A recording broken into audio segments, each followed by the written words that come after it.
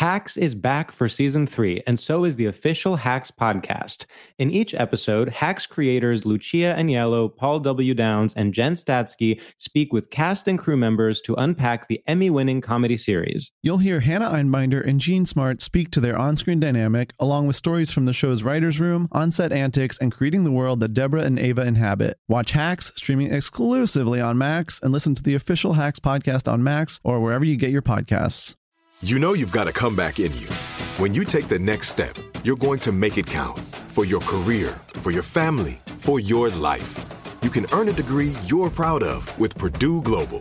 Purdue Global is backed by Purdue University, one of the nation's most respected and innovative public universities. This is your chance. This is your opportunity. This is your comeback. Purdue Global, Purdue's online university for working adults. Start your comeback today at purdueglobal.edu. AT&T connects an ode to podcasts. Connect the alarm. Change the podcast you stream. Connect the snooze. 10 more minutes to dream. Connect the shower. Lather up with the news. Sports talk, comedians, or movie reviews. Connect with that 3-hour philosophy show. Change the drive into work in traffic so slow. Connect the dishes to voices that glow. Thank you to the geniuses of spoken audio. Connect the stories. Change your perspective. Connecting changes everything. AT&T.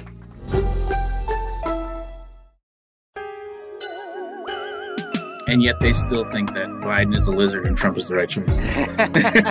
In a lot of cases, it's like, come on, man, look at your life as we just laid it out for you. It's awful. Why? You don't have time to, even if Biden is a lizard, fine. Yeah. If he is a lizard, you don't have time to worry about that. You got to walk 10 miles to the nearest grocery store. The lizard ain't your problem.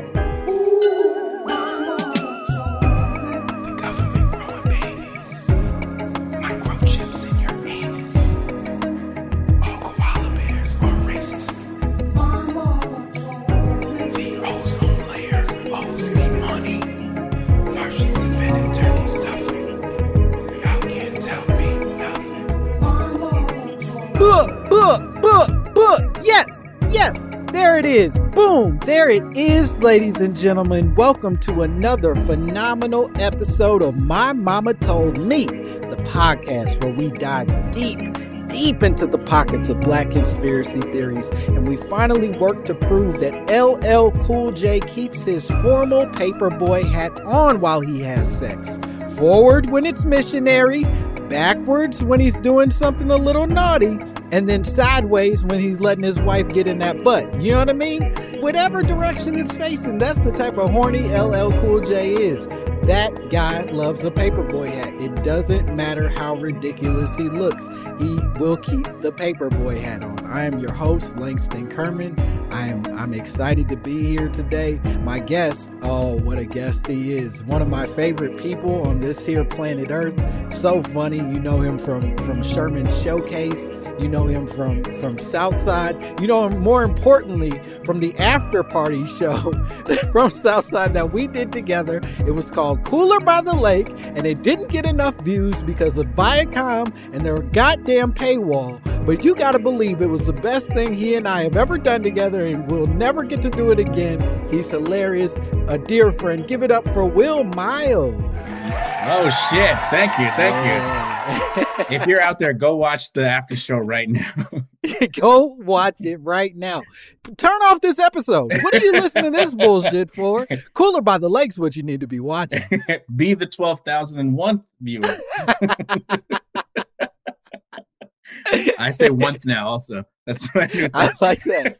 I like that. You've changed, and I like that about you.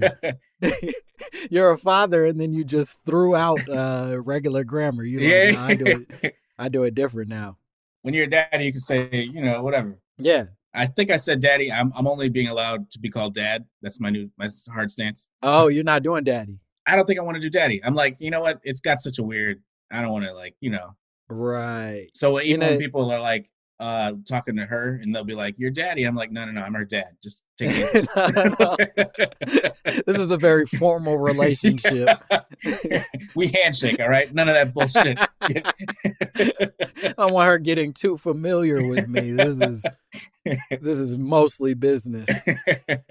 I'm excited you're here today. You came to us with a conspiracy theory that I think a lot of us have held for years, but so many of us, I think, are afraid to say it out loud because of what it might imply about our own lives, about the things that we would lose in our own experiences. But you said, my mama told me.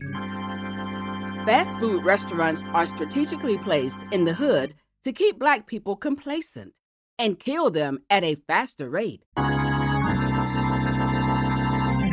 Absolutely. It's without a doubt true.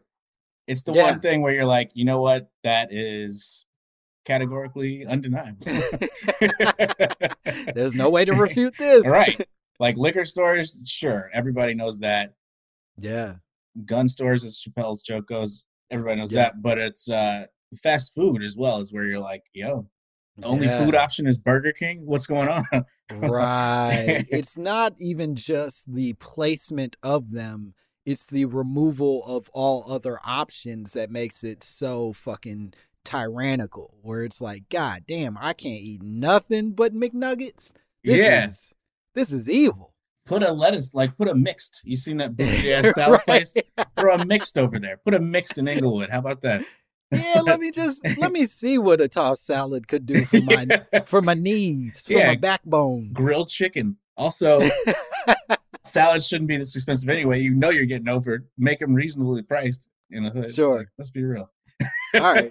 Let's talk a little bit about where this comes from for you, because I think, to your point, it's something we've noticed, right? You notice it, you see it out in the world. When do you feel like you first caught wind of this, or did somebody say it to you that then triggered your third eye opening on this shit? It's things you notice. It's shit you hear adults talk about where you're like, can't get no good food around here, and you're like, oh, okay, that's just something adults say every now and then. Right. But then you're like, you start to notice neighborhoods you go to, because by 6 or 7, we had moved to like a townhouse north side of Chicago, so things were a little bit different. So we were like, I got to see what restaurants are and everything. So, like, oh wait! You get to sit down in this one? Oh. Chérie. I was like, this is like a real. This is every place is fancy when you're a kid. So you're like, man, any Applebee's is fancy. It's like they got regular shit. Did you know they let you color on the napkins? This place, this is something else. Bennigan's was the height of luxury when I was like, throughout childhood. And what I was trying to explain to someone the other day is Ruby Tuesdays. Yeah. I used to think Ruby Tuesday was like the fucking hell yeah. If we got to go there, this was a big deal. They had like a more like sexy salad bar than the other fast food or whatever, those buffet style restaurants and shit. And their fast food that was on like the promo items that they had. Mm-hmm. Like this, look at our salad bar. Don't forget, we got a salad bar. And listen, they weren't lying. That salad bar was something else. It was amazing. I had it as an adult. Me and Mike Lawrence went. We both had this job on some pilot that didn't go through, obviously, and pilots don't go through. Sure. For Comedy Central. It's weird that they just keep coming up in failed projects. It's almost like there's a theme here. I wonder what could be the issue. Well, there's no way to unpack that. Nope. This conspiracy theory podcast could never figure out what's happening with these Comedy Central projects. They always go halfway, and then they like, man, what happened? We were having fun. But that was one of those shows where it was like, damn, we having fun. But we could kind of tell early in that one that we're like, this probably won't be a thing. So we just started to take advantage of the lunch options around there. Yeah. And it was like Red Lobster, Ruby Tuesdays, and like the Counter, the burger spot. The Counter's good. It's delicious. Yeah. It was like we were in Times Square, basically. So we went to the Times Square Ruby Tuesdays one day. Wait a minute. Okay. That needed its own context, because that is not the same thing as going to the counter in any other situation, or the Red Lobster in any other situation. The for those of you that have not experienced Times Square at its, I guess at its always, but Times Square is mayhem and chaos of nothing but people who don't know how to be outside in like public, and all can sort of like meeting in a singular place to like destroy the goodness of America and American values. I mean, that's true. We've all done shows at Caroline's, the audience members too.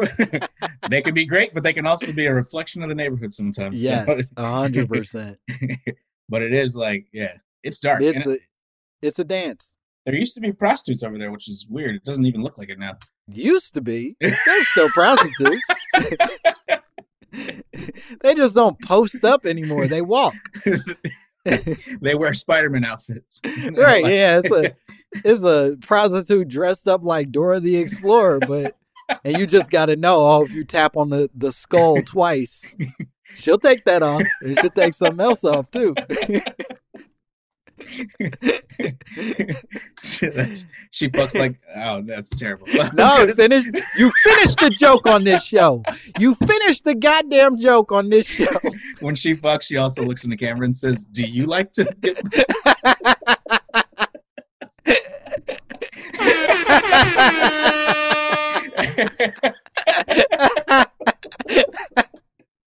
That's there extra, it is. That's why we do it. This is the art.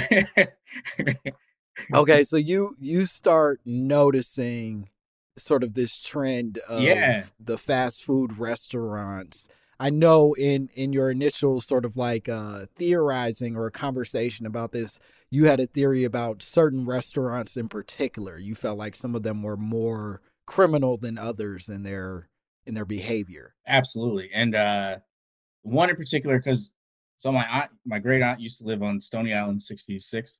So we'd go around there and I'd see the food options. And there's like, there's Doc's, which is like a small fast food restaurant, fish place. And then there's like a BJ's and stuff. And like, that's actually new, but back then it was something else. But there's stuff around there, Harold's and shit, that you're like, this is good fast food. But then it's the same thing, like the same exact restaurant that is so close to Morehouse, Spelman, and Clark Atlanta University in Atlanta that it became obvious it's criminal. Is Popeyes. Because like, why? Yeah. First of all, why is Popeyes that good, for one? Sure. It's very clearly delicious chicken. If it is chicken, it's clearly not like, regular chicken. Yeah, and to that point, you're light years ahead of your competitors, right? It's not like KFC is right on your tail, and so you got to constantly be working on these seasons, these herbs and spices to make sure that you're able to beat out KFC. Nobody fucking likes KFC. Their chicken's wet when it's supposed to be dry. Nobody's a fan. And then Church's taste like the mistakes that KFC and Popeyes made, and then they just go and pick it up in a big basket and then bring it back to their restaurant. So your competitors are out of the window. So why are you working so hard to make this delicious chicken? Constantly, like up until this year, it's like you guys could have taken a break, but nope, sandwich time. Like what? Yeah. You were already it's like Usain Bolt being like, let me get faster. It's like, come on, take it. You beat it, man. You beat the game. What do you need to keep doing this for? I need to get 10 seconds faster than the next nigga. That's what I need. Like, no. And especially by Morehouse and because the thing is, they put all HBCUs, everybody knows it's in the hood. So, we're in the middle of the hood as well. And it's like, they will be some of the most powerful black people in the world at some point. Right now, they're just broke ass niggas from other parts of the country. Could be Kamala. Could be Kamala. Look at Kamala. I mean, come on. Look at Kamala. And then look at me. Products of HBCUs. We are important people. We are the same. Me and her. I inspire people. Yeah, Will was also a cop at one point, and takes a lot of pride in it. He's really proud of being a cop. Prosecutor, and I thought I was doing the good thing, but yeah. But yeah, so it's one of the best food options in that area by school. And it's where everybody always goes. I mean, they did the KFC scene in school days, but it's really Popeyes. Like that KFC is the other way, but it's also not very good. But the Popeyes is so good. The red beans and rice. Great. Fucking mashed potatoes with the Cajun gravy. First of all, always anything, good. Who doesn't love New Orleans? Everybody loves New Orleans, unless you have right. severe drinking problem. New Orleans has never hurt anybody. No. The Hoodoos, it's got nothing but curses in voodoo, but everyone's like, yo, I'm gonna go every year. Hey, who am I to miss out on the opportunity to be cursed by a strange lady? So I will say that I think, I don't know that I grew up thinking that Popeyes was the most egregious offender of like sort of attacking Black people, but I also think that that's such a regional thing. That, to your point, you're like referencing all these, colleges, like the Black colleges that you're aware of. And so you're sort of like tracking it that way. And for me, it was like McDonald's was everywhere. It was like literally every direction I turned. And White Castle. It was McDonald's and White Castle when I was a kid, that like you couldn't go without seeing a White Castle in the hood. That's true too. There was a White Castle near, where we're from in the Midwest and stuff. Yeah. But I think it is, what's so crazy is McDonald's was so open about it. I felt like automatically they're showing all their cards. Yeah. So like, it's hip hop in the commercials. It's Black people only in the commercials. It's like, you're very clearly targeting Black people to die early because of this. But Popeyes was so like subtle, because I don't even remember commercials as a kid too much. Like maybe I know they had the music. Yeah, they love that chicken from Popeyes. It's a great song. Come on. Yeah, it's a good song. And they had that second line beat in it. Yeah. And you're like, yeah, I fucking do love the chicken from Popeyes. It's so secretive. That's why, because they're just like selling New Orleans, but really they know what they're doing. They're selling that chicken. Yeah, they're selling that chicken. And and I guess I'm wondering, what do you think specifically is their plan here? Like, walk me through the actual, like, maniacal steps that are transpiring in placing the Popeyes there and presenting it to Black people through song and dance. It even sounds worse now that you say it like that. Yeah, I didn't help the situation at all. By the way, Popeyes, I still would do a commercial for you any day of the week. Oh, I'll bite this shit out of a biscuit right now.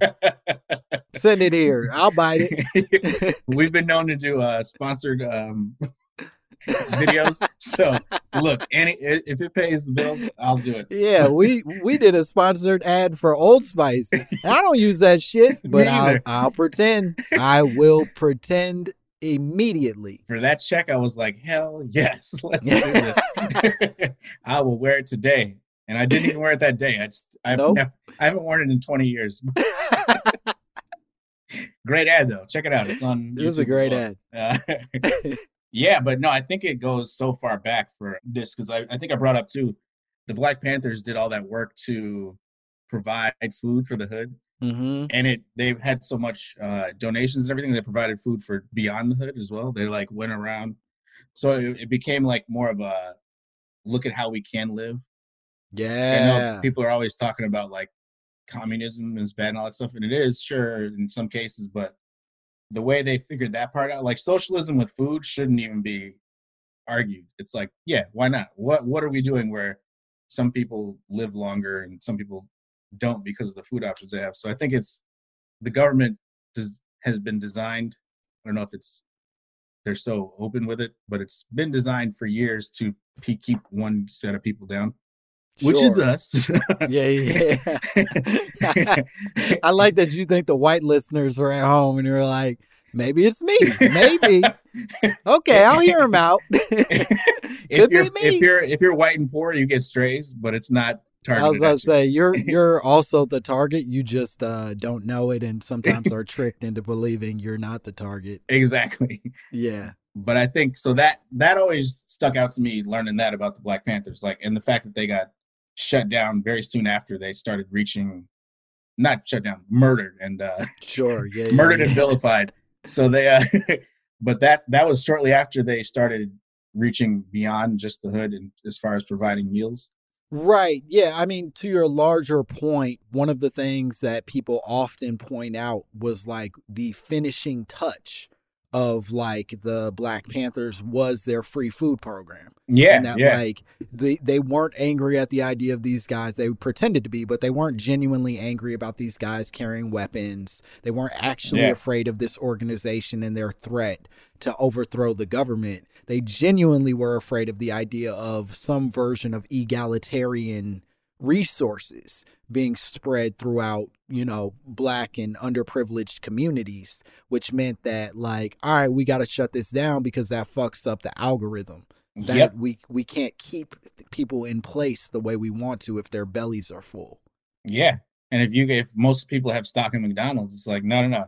Get these niggas out of here. Like, yeah. And I like what you're saying, that this isn't even just like some, because sometimes I think we blame things on the government and it's more specific than that. And I think what you're suggesting is it's corporate America recognizing that like, oh shit, my McDonald's stock will drop if everywhere they start replicating free food programs. Exactly. I won't have McDonald's breakfast to sell anymore, which means I got to kill, you know, 3 or Fred 4 Hampton, really powerful Black men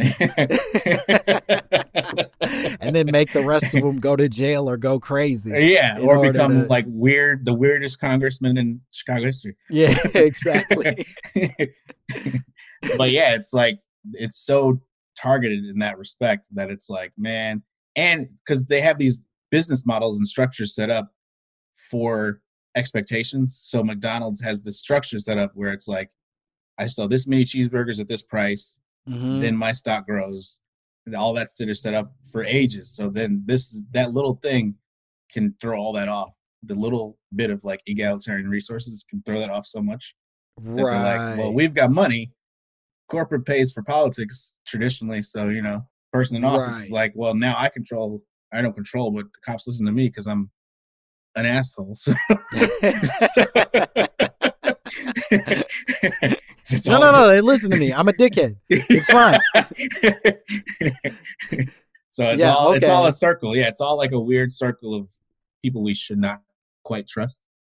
I like where you're going here. We're tracing this back to the money, which I always believe is the thing that sort of like leads to the bigger problems in the world, right? I guess I'm curious about your personal relationship with fast food. Like, are you a fast food person? Do you still have a relationship now, now being able to point out the evil that you're recognizing? Yeah. You still go like, are you like anti Popeyes or are you like somewhere in the middle? I'm more in the middle in theory, but I also am married. And so being married in this day and age, you're really not allowed to eat fast food. Hey, I hear you, brother. Yeah.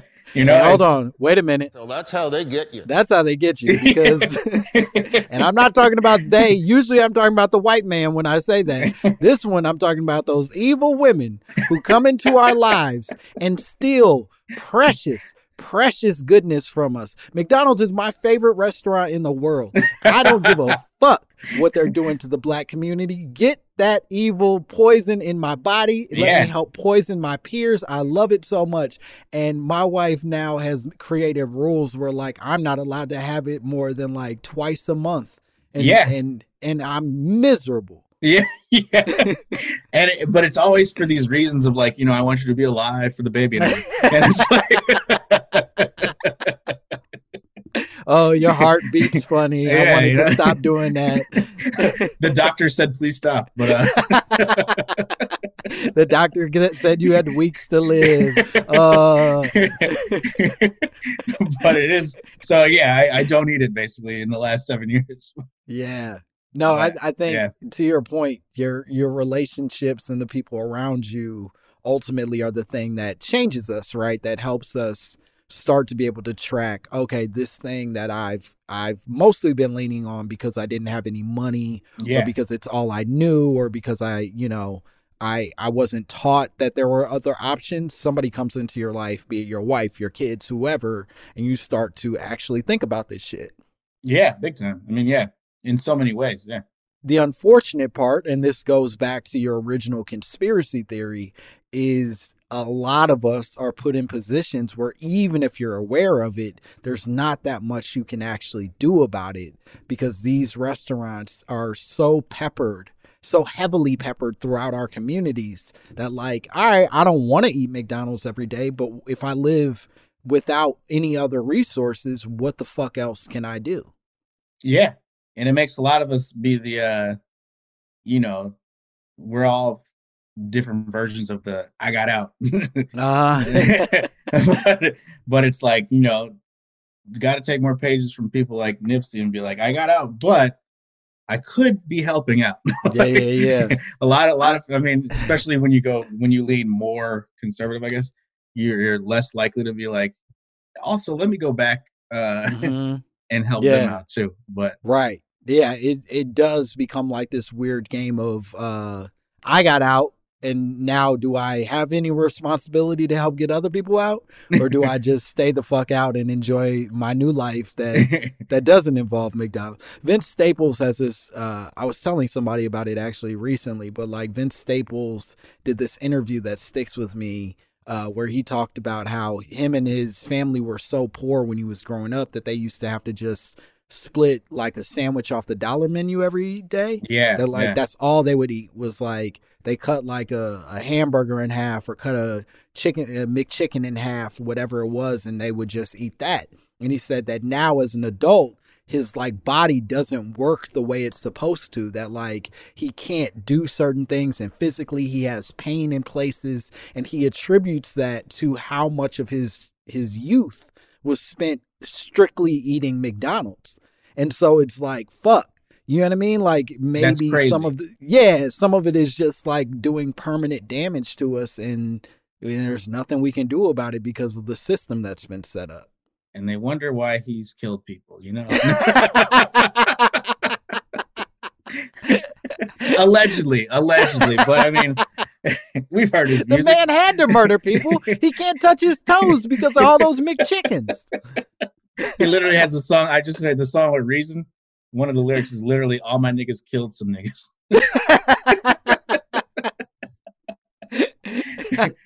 And the subtext is McDonald's made me do it. Exactly. I love that. We're going to take a break. We'll be back with more Will Miles and more My Mama Told Me. Hacks is back for season 3, and so is the official Hacks podcast. In each episode, Hacks creators Lucia Aniello, Paul W. Downs, and Jen Statsky speak with cast and crew members to unpack the Emmy-winning comedy series. You'll hear Hannah Einbinder and Jean Smart speak to their on-screen dynamic, along with Hacks writer and actor Pat Regan, on how their improv experience helped them when shooting scenes and what it was like writing scripts for specific actors. You'll also hear from crew members like the costume designers on what it was like creating the world that Deborah and Ava inhabit. Hear stories from the show's writer's room, on-set antics, and more. Watch Hacks streaming exclusively on Max, and listen to the official Hacks podcast on Max or wherever you get your podcasts. This is it. Your moment. This is your time to make your comeback with Purdue Global. When you come back with a Purdue Global degree, you create opportunity for yourself, your family, and your future.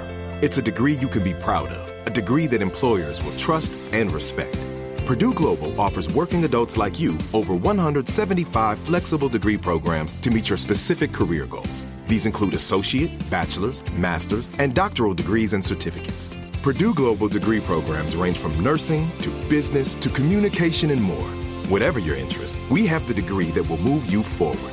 You have the knowledge, you have the experience. Now it's time to get credit for the work you've done and earn the recognition you deserve with Purdue Global, Purdue's online university for working adults.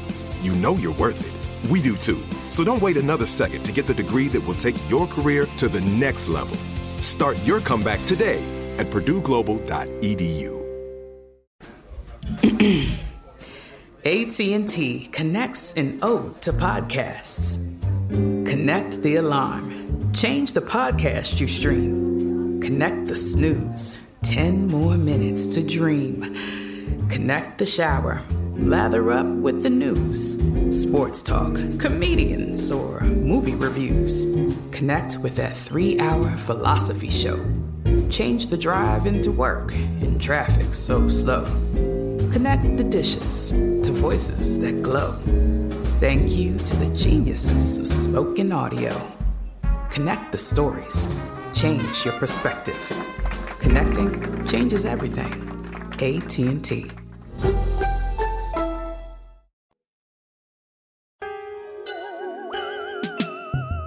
And we are back. We're not going to let Joe Biden and Kamala Harris cut America's meat. That's dead on that. That's dead on that. Yeah, we're back here with more Will Miles, more My Mama Told Me. We're still talking about the horrors, the tragic, the awful shit that these restaurants are doing in the Black and brown communities. And we're hoping that there's a way to solve it. Do you think there's a way to solve it? Is there anything we can do? Yeah, absolutely. Well, I'm a big fan of, first of all, our friend Kofi, who has a community garden. Kofi Thomas, very hilarious comedian based out in New York, and has for the past few years been working on a community garden that he basically like rebuilt by hand from an abandoned parking lot. And yeah, it's his thing, and he's dope. It's great work. I'm totally biting off of him and everything in terms of like shit I'm looking forward to. Yeah. So it's like, I'm inspired by him. It's pretty crazy to be inspired by a 6'8" muscular nigga. Wait, in your mind, is he 6'8"? Yeah, I'm short. Everybody over 6 foot is 6'8" to me. Kobe's like 6'1", and you're like, he gotta be like 6'8", 7 feet. That nigga tall, man. Especially you got that guard now. But I mean, like him, Ron Finley out here in LA. Yeah. He lives out further west, and he's got a garden over there. These community gardens, and if you watch Roy Choi's show on Tastemade, there's this Black woman who started this program where she goes and gets the veggies and shit from these farmers markets, and like she gets the leftovers, kind of is what it is, but she brings that to the hood for free. So she'll get the leftover like lettuces, but it's a shitload of lettuce and all the other like different fruits and veggies, and brings that and has like her own farmer's market, but everything's free. That's dope. I believe, or very cheap. Yeah, so, I mean, to that, and I imagine this is what it comes out of, is restaurants throw away like literally tons and tons of produce and food and stuff every day because they technically, because of regulations, aren't allowed to keep things nearly as long as it seems reasonable to be able to keep things. And so to that point, if there's a way that we can create a space like what you're describing, where that food that otherwise would be thrown into a trash can and wasted could now be helping to not only feed people, but nourish them in a better way. Yeah. We're moving in the right direction. And it shouldn't just like, these people always are the stories, but I feel like it should be so out there that it's not like a story. Like, the same way the first Black Everything is it's awful. If you really think about it, it's like it's 2020. We got the first Black Anything, it's sad. So it's like, it needs to be permeated everywhere so that it can no longer be like, oh, check out this community garden. It should just be like, yeah, every community has a community garden where you can go for free and feed. Like if Vince Staples had that growing up, think about the type of person he'd be. I mean, he's very nice, it seems, and he's funny as shit. But I'm just talking about like, he wouldn't have had to experience all the things he experienced maybe if he would have. No, 100%. Yeah. Maybe he wouldn't have murdered people. Allegedly. Yeah. At least all of his friends did. So yeah. Yeah, maybe there's a space where that person can still be as charming and hilarious and talented as he is, while simultaneously not having to go through trauma to get there. Yeah, exactly. And a lot of us too. I mean, so many of us have the similar experience. So it's like, yeah, what if we didn't, like, even just being trained to eat McDonald's the way we were? Because people got to remember, we're older than Super Size Me. And I feel like that's when people started to veer away from fast food or be like, fast food is bad. Before that, I had never heard anyone say fast food was bad. No, I mean, they literally had to get rid of the supersized side of fries because they were like, all right, they got us. We caught. Okay, you got us this time, American consumer, but we'll be back. Maybe we'll make the large a little bigger than it was before. Exactly. Yeah. Force you to die that way. We'll start introducing an extra small cup. It's like, I know what you're doing. Yeah. There's no extra small. The large is huge. Okay, let's unpack some of this research because I think it's a bit of an interesting entrance, but as I was sort of like looking into the history of fast food in this country, the thing that made for at least a grounded entrance for this conversation actually ended up being the Watts riots. I don't know how much you know about the Watts riots, but it was sparked by this dude, Marquette Frye, who was basically pulled over for drunk driving by the police, right?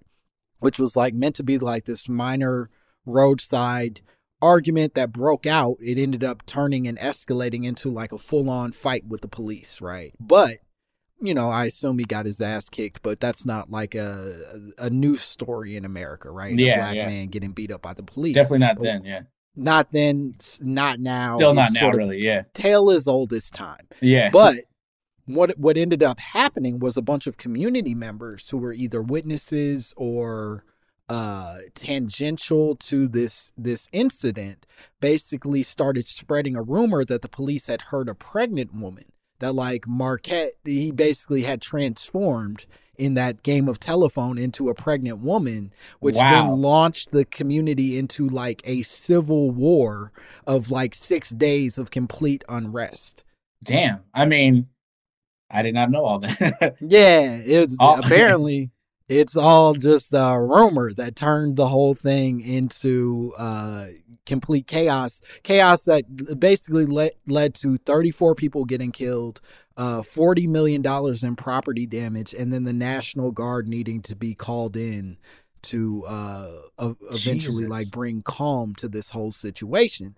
And so what I learned from all of this, right, is that what everybody experts sort of say about the Watts riots is that it wasn't actually the incident itself that led to it, right? It was more a reflection of all the bullshit that this neighborhood had been suffering through for a long time. That like at this point in history, 2/3 of Watts residents had less than a high school education, 2/3, and 1/8 of that group was totally illiterate. And similarly, it was only the only major city, LA was the only major city without an anti-poverty program, and the mayor also refused a confidential offer of federal money meant for jobs programs. So he's full on refusing to help like major groups of his own city, even though every other city in America had already adopted these new programs to help, you know, these underprivileged communities.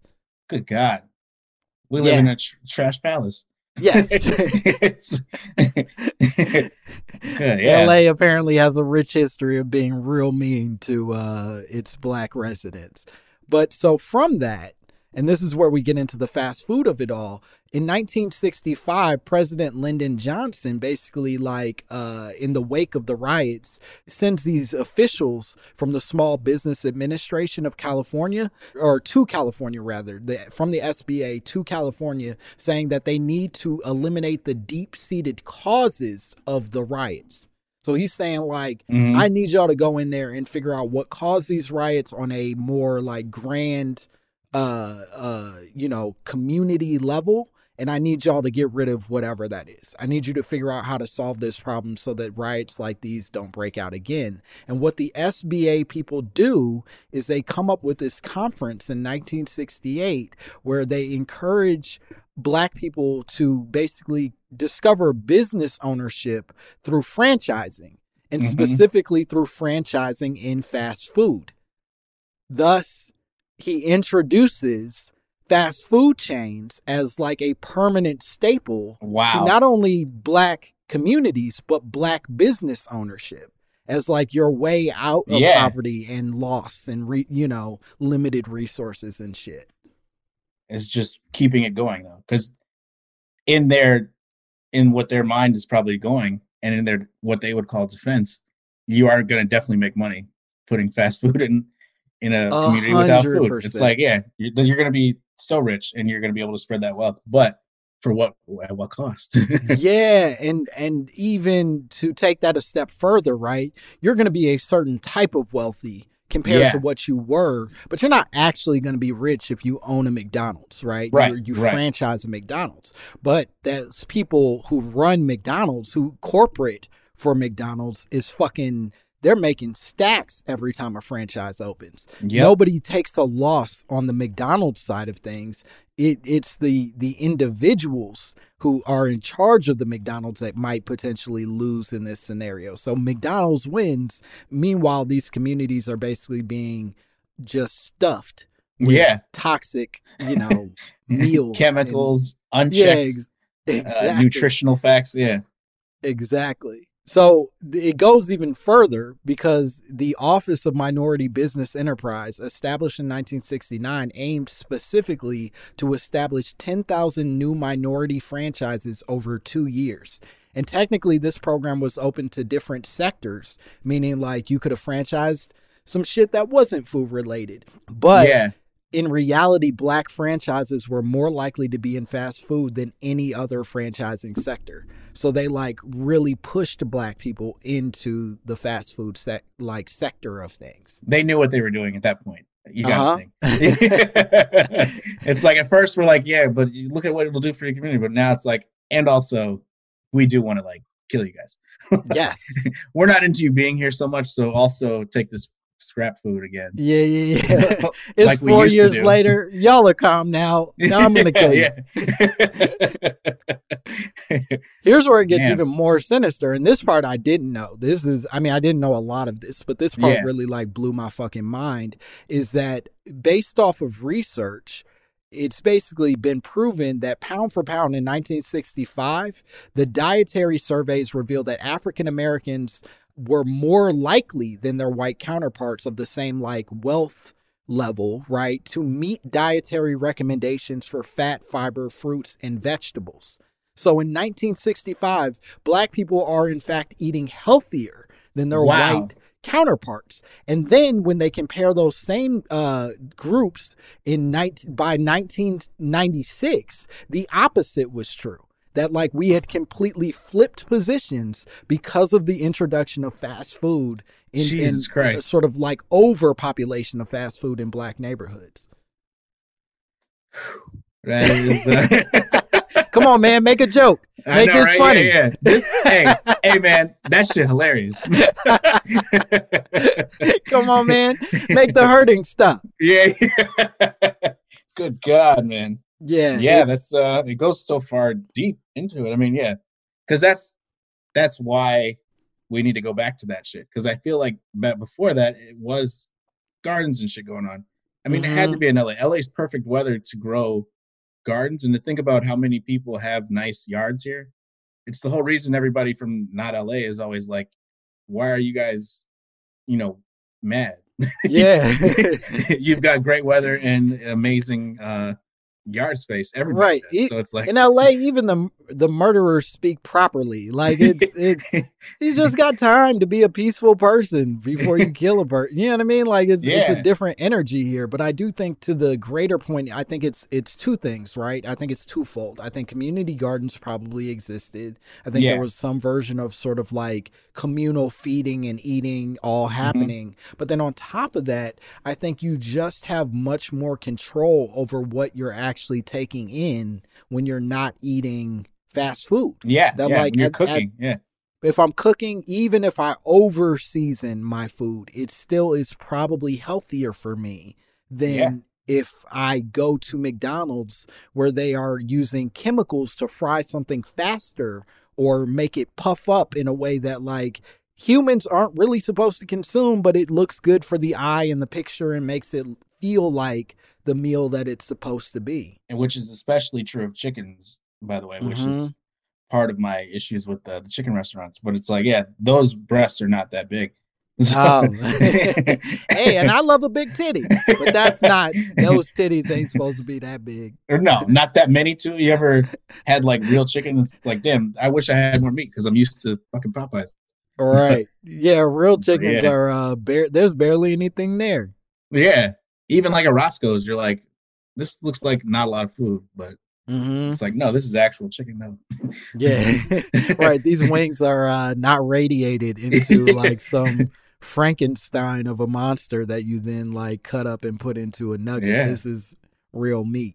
And it's all habit forming too, because like back in the day, the habit was to cook your own shit.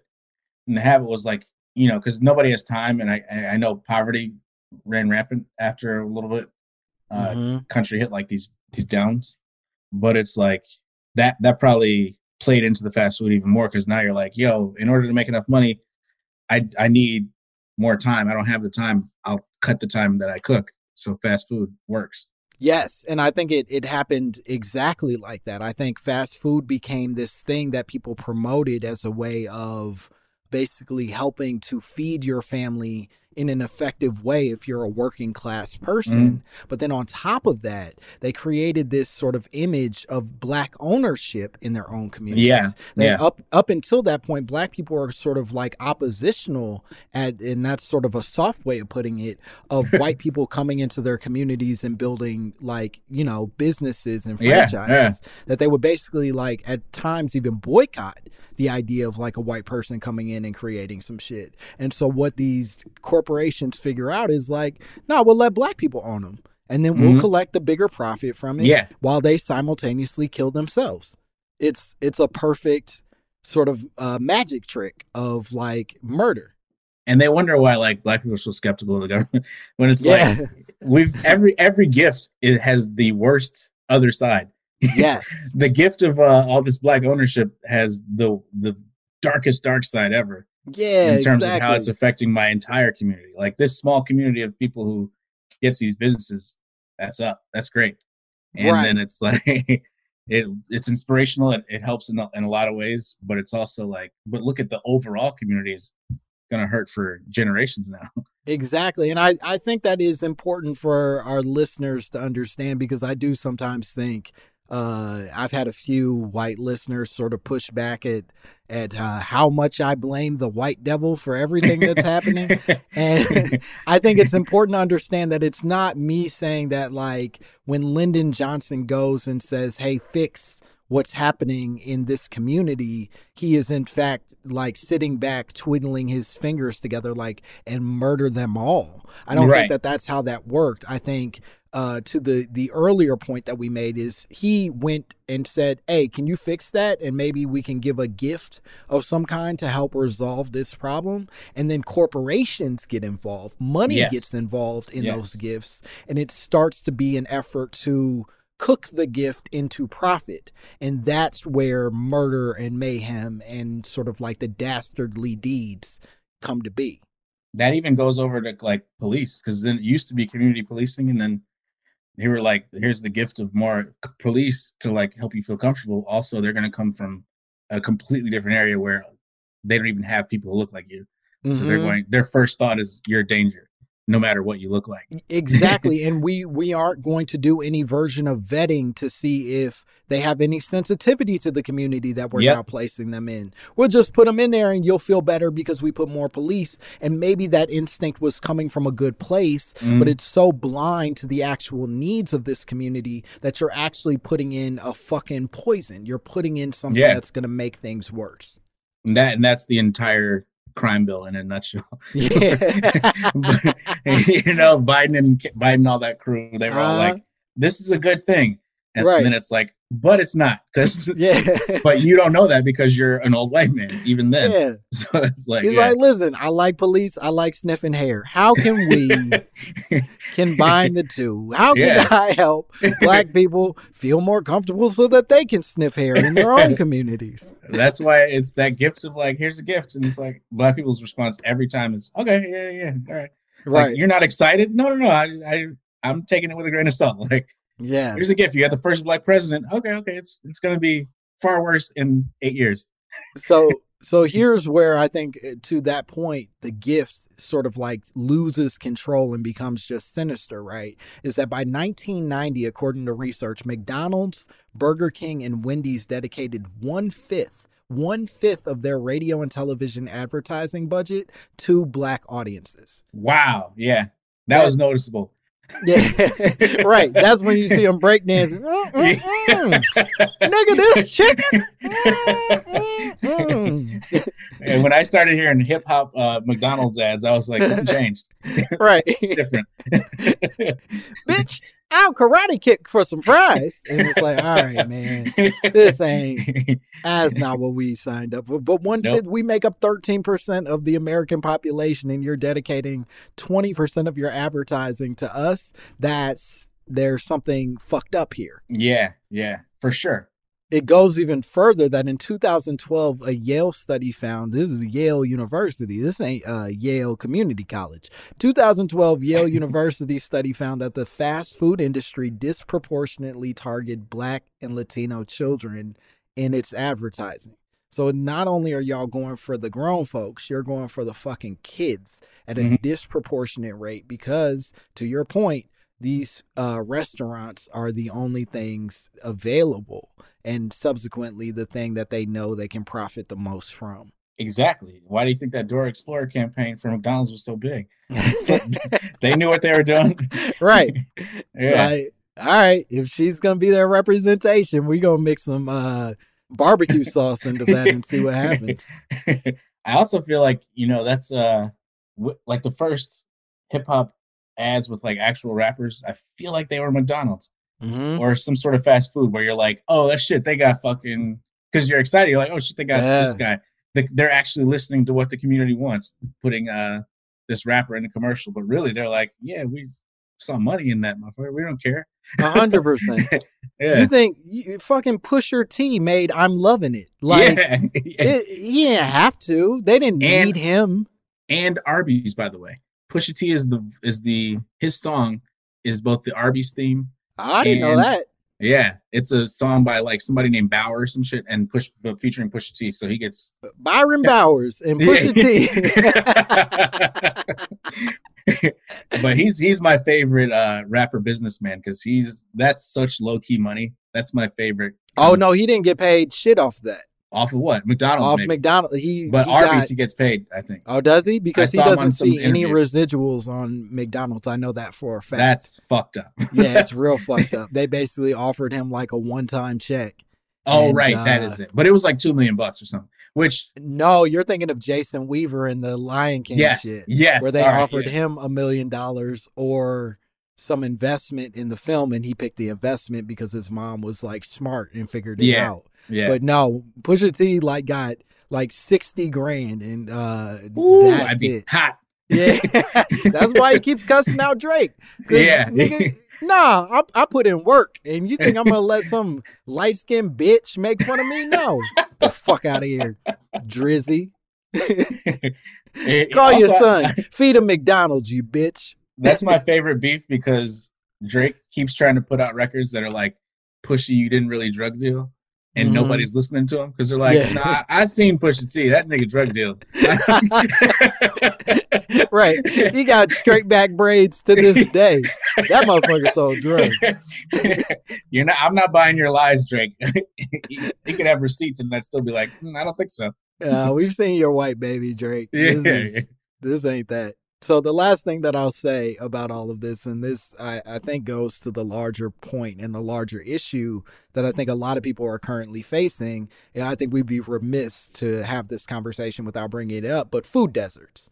So food deserts are a huge reason that these fast food restaurants end up being the only resource that these people have. Because many people at home might be saying, well, why the fuck won't you just go to the grocery store and cook food? And the reality is that the Department of Agriculture reported that in 2010, that 23.5 million people in the U.S. live in food deserts. 23.5 million people, meaning 23.5 million. That they live more than 1 mile from a supermarket in urban or suburban areas and more than 10 miles from a supermarket in rural areas. Jesus Christ. because you're not walking to anywhere past a mile anyway. Right. How could you?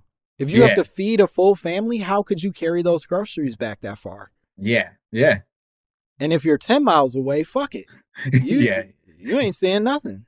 If you're 10 miles away, I don't even know what your life is like. Right. Like, in a city, you're always 1 to 2 miles away. But real life, it's like, you probably drive down a country road or something. I have no clue what your whole life is. I couldn't even imagine. And then to your earlier point, sort of about like the Black Panthers of it all, these food deserts also refer to food pantries, which is basically like something that's government funded to help provide food for the population. But those pantries are based on population density, which means that the people in rural areas are even less likely to live near any kind of resource to help them because of, the amount of people that live in their community. Yeah. You couldn't figure it out. I got the best things available. It's like, well, but it's 12 miles away. Yeah. All right, we're going to take another break. We'll be back with more Will Miles and more My Mama Told Me. Hacks is back for season 3, and so is the official Hacks podcast. In each episode, Hacks creators Lucia Aniello, Paul W. Downs, and Jen Statsky speak with cast and crew members to unpack the Emmy-winning comedy series. You'll hear Hannah Einbinder and Jean Smart speak to their on-screen dynamic, along with Hacks writer and actor Pat Regan, on how their improv experience helped them when shooting scenes and what it was like writing scripts for specific actors. You'll also hear from crew members like the costume designers on what it was like creating the world that Deborah and Ava inhabit. Hear stories from the show's writer's room, on-set antics, and more. Watch Hacks streaming exclusively on Max, and listen to the official Hacks podcast on Max or wherever you get your podcasts. This is it. Your moment. This is your time to make your comeback with Purdue Global. When you come back with a Purdue Global degree, you create opportunity for yourself, your family, and your future. It's a degree you can be proud of, a degree that employers will trust and respect. Purdue Global offers working adults like you over 175 flexible degree programs to meet your specific career goals. These include associate, bachelor's, master's, and doctoral degrees and certificates. Purdue Global degree programs range from nursing to business to communication and more. Whatever your interest, we have the degree that will move you forward. You have the knowledge, you have the experience. Now it's time to get credit for the work you've done and earn the recognition you deserve with Purdue Global, Purdue's online university for working adults. You know you're worth it. We do too. So don't wait another second to get the degree that will take your career to the next level. Start your comeback today at purdueglobal.edu. AT&T connects an ode to podcasts. Connect the alarm. Change the podcast you stream. Connect the snooze. 10 more minutes to dream. Connect the shower. Lather up with the news. Sports talk, comedians, or movie reviews. Connect with that 3-hour philosophy show. Change the drive into work in traffic so slow. Connect the dishes to voices that glow. Thank you to the geniuses of spoken audio. Connect the stories. Change your perspective. Connecting changes everything. AT&T.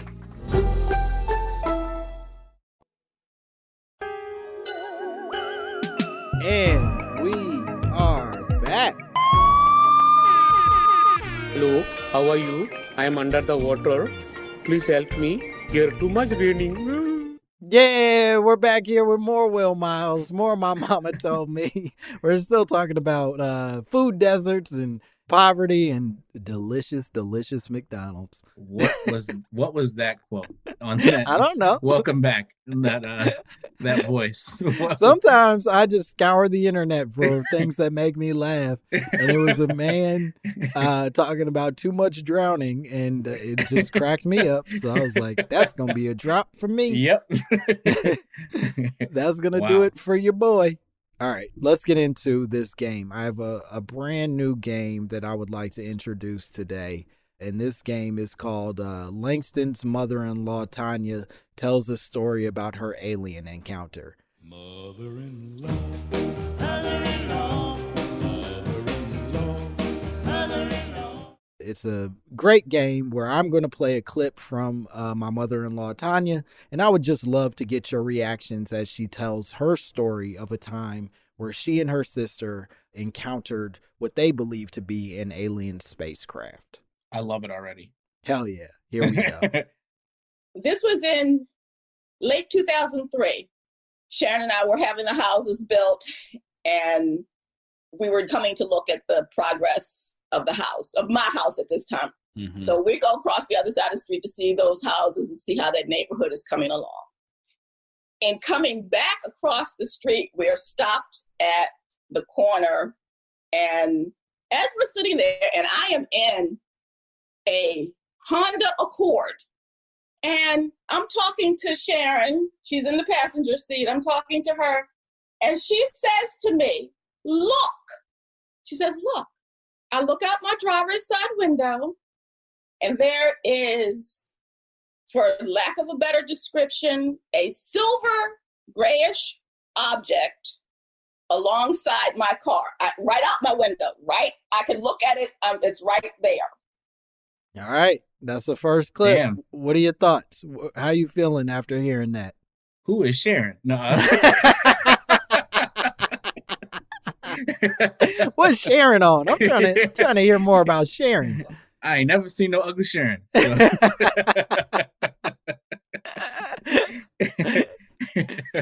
That's kind of true. I don't know. It sounds like she really actually. First of all, where is this? Is this a? This is in like the suburbs of Baltimore. Yes, that's what I was going to say. It has to be a place where it's not. Well, even Baltimore is a place where they won't believe you if you say you saw aliens. So that plays a big part in this. Yes, it's like absolutely. Yeah, that's why all the and Men in Black touches on this a little bit. That's why they always go. You know, documentary Men in Black. They covered this a bit. A little bit, but that's why all the interviews that you always saw in the Inquirer is like this person on the farm, this person in a place that's the government clearly doesn't care about. Nobody has any idea what they live like. Nobody knew what anyone lived like in Baltimore till The Wire, and then everybody's like, I hate it for you. I'm sorry. And to your point, because they were in sort of like the suburbs of Baltimore, and this specifically is like an area that they were like building new homes in. Yeah. Like Sharon is her sister. They both got like some of those new, properties built in this area that the whole thing was just nothing for a while. And then they built up some houses. So to your point, this is a pretty open, empty space that they're attempting to put land on. And so maybe an alien would stop by here because ain't nothing else going on. I think it happens. Well, first of all, let me say I'm a believer. So I think it happens. I think you made that clear from your first reaction. You weren't like, this is stupid. You were like, I'm listening. Yeah. Oh yeah. I think that's, how Bill Murray supposedly will like just see regular people and act like, hey, it's what's up? It's me, Bill Murray, and do some shit. And I think he always says like, nobody's gonna believe that I did. Yeah, no one will ever believe you. Right. Like I had a drink with Bill Murray, literally, where he told me the Cubs were gonna win next year, and they won next year. But it's one of those things where I was out. Wait, you did? Yeah. I was out somewhere at a party. Bill Murray stumbled into that party and was like, I thought you meant you were giving an example. You're dead serious. No. This actually happened. And then, holy shit. But it's one of those stories where first of all, I was drunk and high. Yeah. And it was like Donald Glover was there. It was a party I probably shouldn't have been at anyway. It wasn't without the possibility of Bill Murray coming in. I got But it didn't, but Donald Glover at the time, it did not seem like, this was before Atlanta was big. So it was like, maybe it had just, or was still about to come out. So he was mainly, he was a little bit popular from rap, but only in college towns. And so it was like, I got you. He was the biggest person there at the time. And then maybe like some actors, it was somebody's birthday. But then as Bill Murray walked in, all of us were looking like, is that fucking Bill Murray? Right. Everybody like pushed their hand in Donald's face. Like, is that Bill Murray? What is he doing here? Yeah. And nobody really knows if he knew the birthday boy or anything. Everybody I've talked to afterwards who was there is like, he was there, right? And then I saw him pull up, and Jason Burke is a huge fan, so Jason Burke went up and was like, let's get a drink with him. And so I was there for that. So then we grab a drink, and I'm like, I cannot believe Bill Murray's in front of me right now. And he's like, to your point, that's what those aliens might have been doing. They're just pulling up next to their car, being like, bitch, ain't nobody gonna believe you, and then zooming off. Yep. And I heard there's a lot of people who do, like, who else does that? Somebody else famous. Probably Lakeith. It sounds like some shit Lakeith Stanfield. I've never heard it from Lakeith, but it sounds like a very Lakeith kind of decision. You just pull up and we're like, nobody's gonna believe you, so what's up? Hey, isn't this crazy that you saw me? The aliens have been doing that probably for years. I love that. And the people they check, it's always like, all right, truly nobody's gonna believe you. So except I'm not saying that about your mother-in-law, but generally I don't know that I believe her. Let's play some more of this audio and let's see what else you take from it. It is level with my car. Mm-hmm. It has no windows, and you don't hear a thing. And it's low enough. The front of it that I see is like an oval shape. And before I know it, it goes across the street. Now, this time I can see it fully. It looks like a blimp. There are a few houses right at the corner. It goes above those homes. And I'm saying to Sharon, I said, do you think there's an airfield back there? Because behind her house, it's a wooded area. And I said, do you think there's a landing strip over there? She said, follow it. That's it. There's one more after this, but that's where she leaves off. How are you feeling? How much of this are you feeling like certain that this is an alien spacecraft now? Are you more certain, less certain? I feel like I'm a little less certain, but I am certain that it is. If you go to like the Roswell tapes and all that stuff, we've had access to aliens for a number of years because they've been living here, being studied. So I do think there's those areas near military bases, and I believe there's one near Baltimore where they house aliens underground. For research mainly. They just can't tell us yet, I guess, because we're supposed to panic. But I did hear that was why they made ET also, to be like, just let's gauge what it would be like if we introduce an alien to the world. Oh, like a soft opening of the alien restaurant is ET and all these alien movies, so that like, all right, we've talked about it. Now when we tell you about the real shit, you won't be like hyperventilating at the idea. It was like, it's not coming out left field. And E.T. was to be like, they could be friendly. We don't know yet. But if in that conspiracy theory, Steven Spielberg is a consenting member of whatever party is introducing E.T., or is he just given a script and then they're like, hey, make this, but we won't tell you why? I think it is a little bit of everything. I don't know how much he knew when he was writing it. I don't know if it was a situation I'm finding out now, or maybe it was an open writing assignment and they hired the government hired him to do it, and they were like, "Hey, we're gonna need an alien script." I honestly, it could be. I didn't know that was a thing until very recently, but I'm like, oh, sometimes they have the idea and you have to fill in the blanks. But I'm like, okay, so I wonder if that was a open writing assignment that Steven Spielberg took under his belt and was like, this would work, and so I don't know how consenting he was in the process, but I do think, the government probably paid the film studio to be like, of all the things that are coming in right now, make an alien. Oh, this is priority number one type shit. Yeah. I got you. I see I see your vision, mama. So because that sounds like one of those things that came from a base and was going, like, they were testing it out in the streets. In an area that was kind of vacant. So they were like, let's see. Oh, so wait. So in your mind, there's a possibility that aliens are not piloting this anymore, that this is like American soldiers or people piloting a thing that they've now taken from alien visitors. I think that happens. And I think I also got that from X-Files, where that might actually happen. But, okay. Another documentary I love, X-Files. Okay, let's listen to this last clip and we'll see where you land on everything. It's really very quiet. Mm-hmm. The windows are up, but I don't see any traffic or anything. So we go across the street trying to catch this thing. As it goes over the houses, I have to follow the street and go around the curve to where it is. We see it go over the houses, and we get around there, and I'm speeding around there, and nothing. It's gone. I drive behind the wooded area, the reserve. I drive behind there to see if we can see anything, because you can see behind the houses. There's no clear area for something like that to land.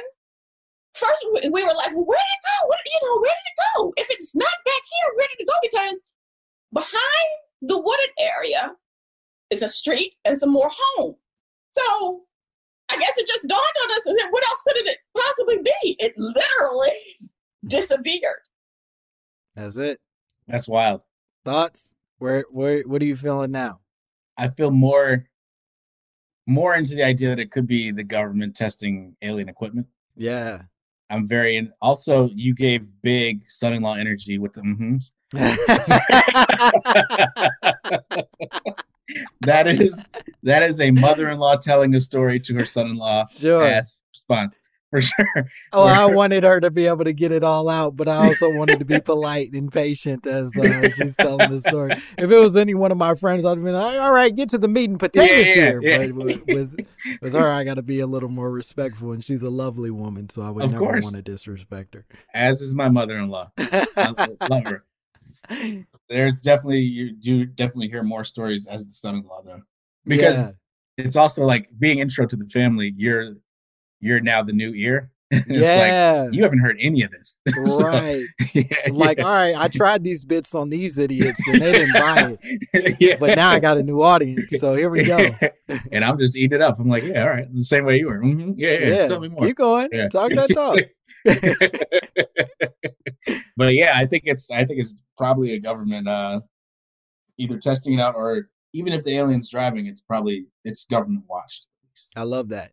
So there it is, ladies and gentlemen. I believe that we've nailed it.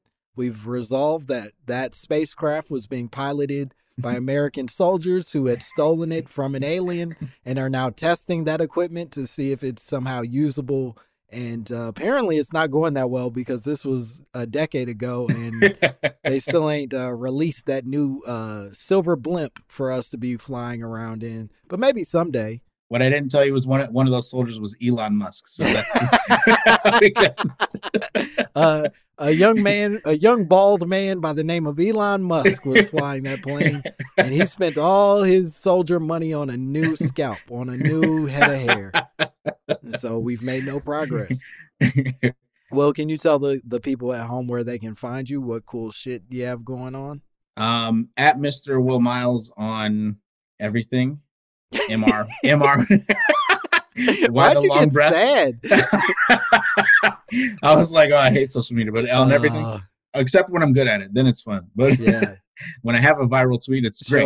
But when people are retweeting, it's the best. And then when nobody responds to you, it's like, this is toxic. Nobody should be on here. It's my general relationship with it. Back in my day, kids went outside. This nigga ain't getting no retweets in months. That's why. But yeah, and my website is now Mr. Will Miles, but the Mr. is spelled out. So MISTER. All right. Will Miles. Yeah. There you go. All right. Well, please. Everything on television I've written for. Yep. That's not untrue. Will has written for a lot of television. The stuff you love and the stuff you hate. Will wrote it. Yep. And as always, you can follow me at Langston Kerman. And please, if you have any drops, if you have any videos, if you have any conspiracies, if you have any voice memos you would like me to hear, I would love for you to send them to mymamapod@gmail.com. We would love to hear from you, and it could end up on the podcast. This was a lovely time, and bye. Bye, everybody.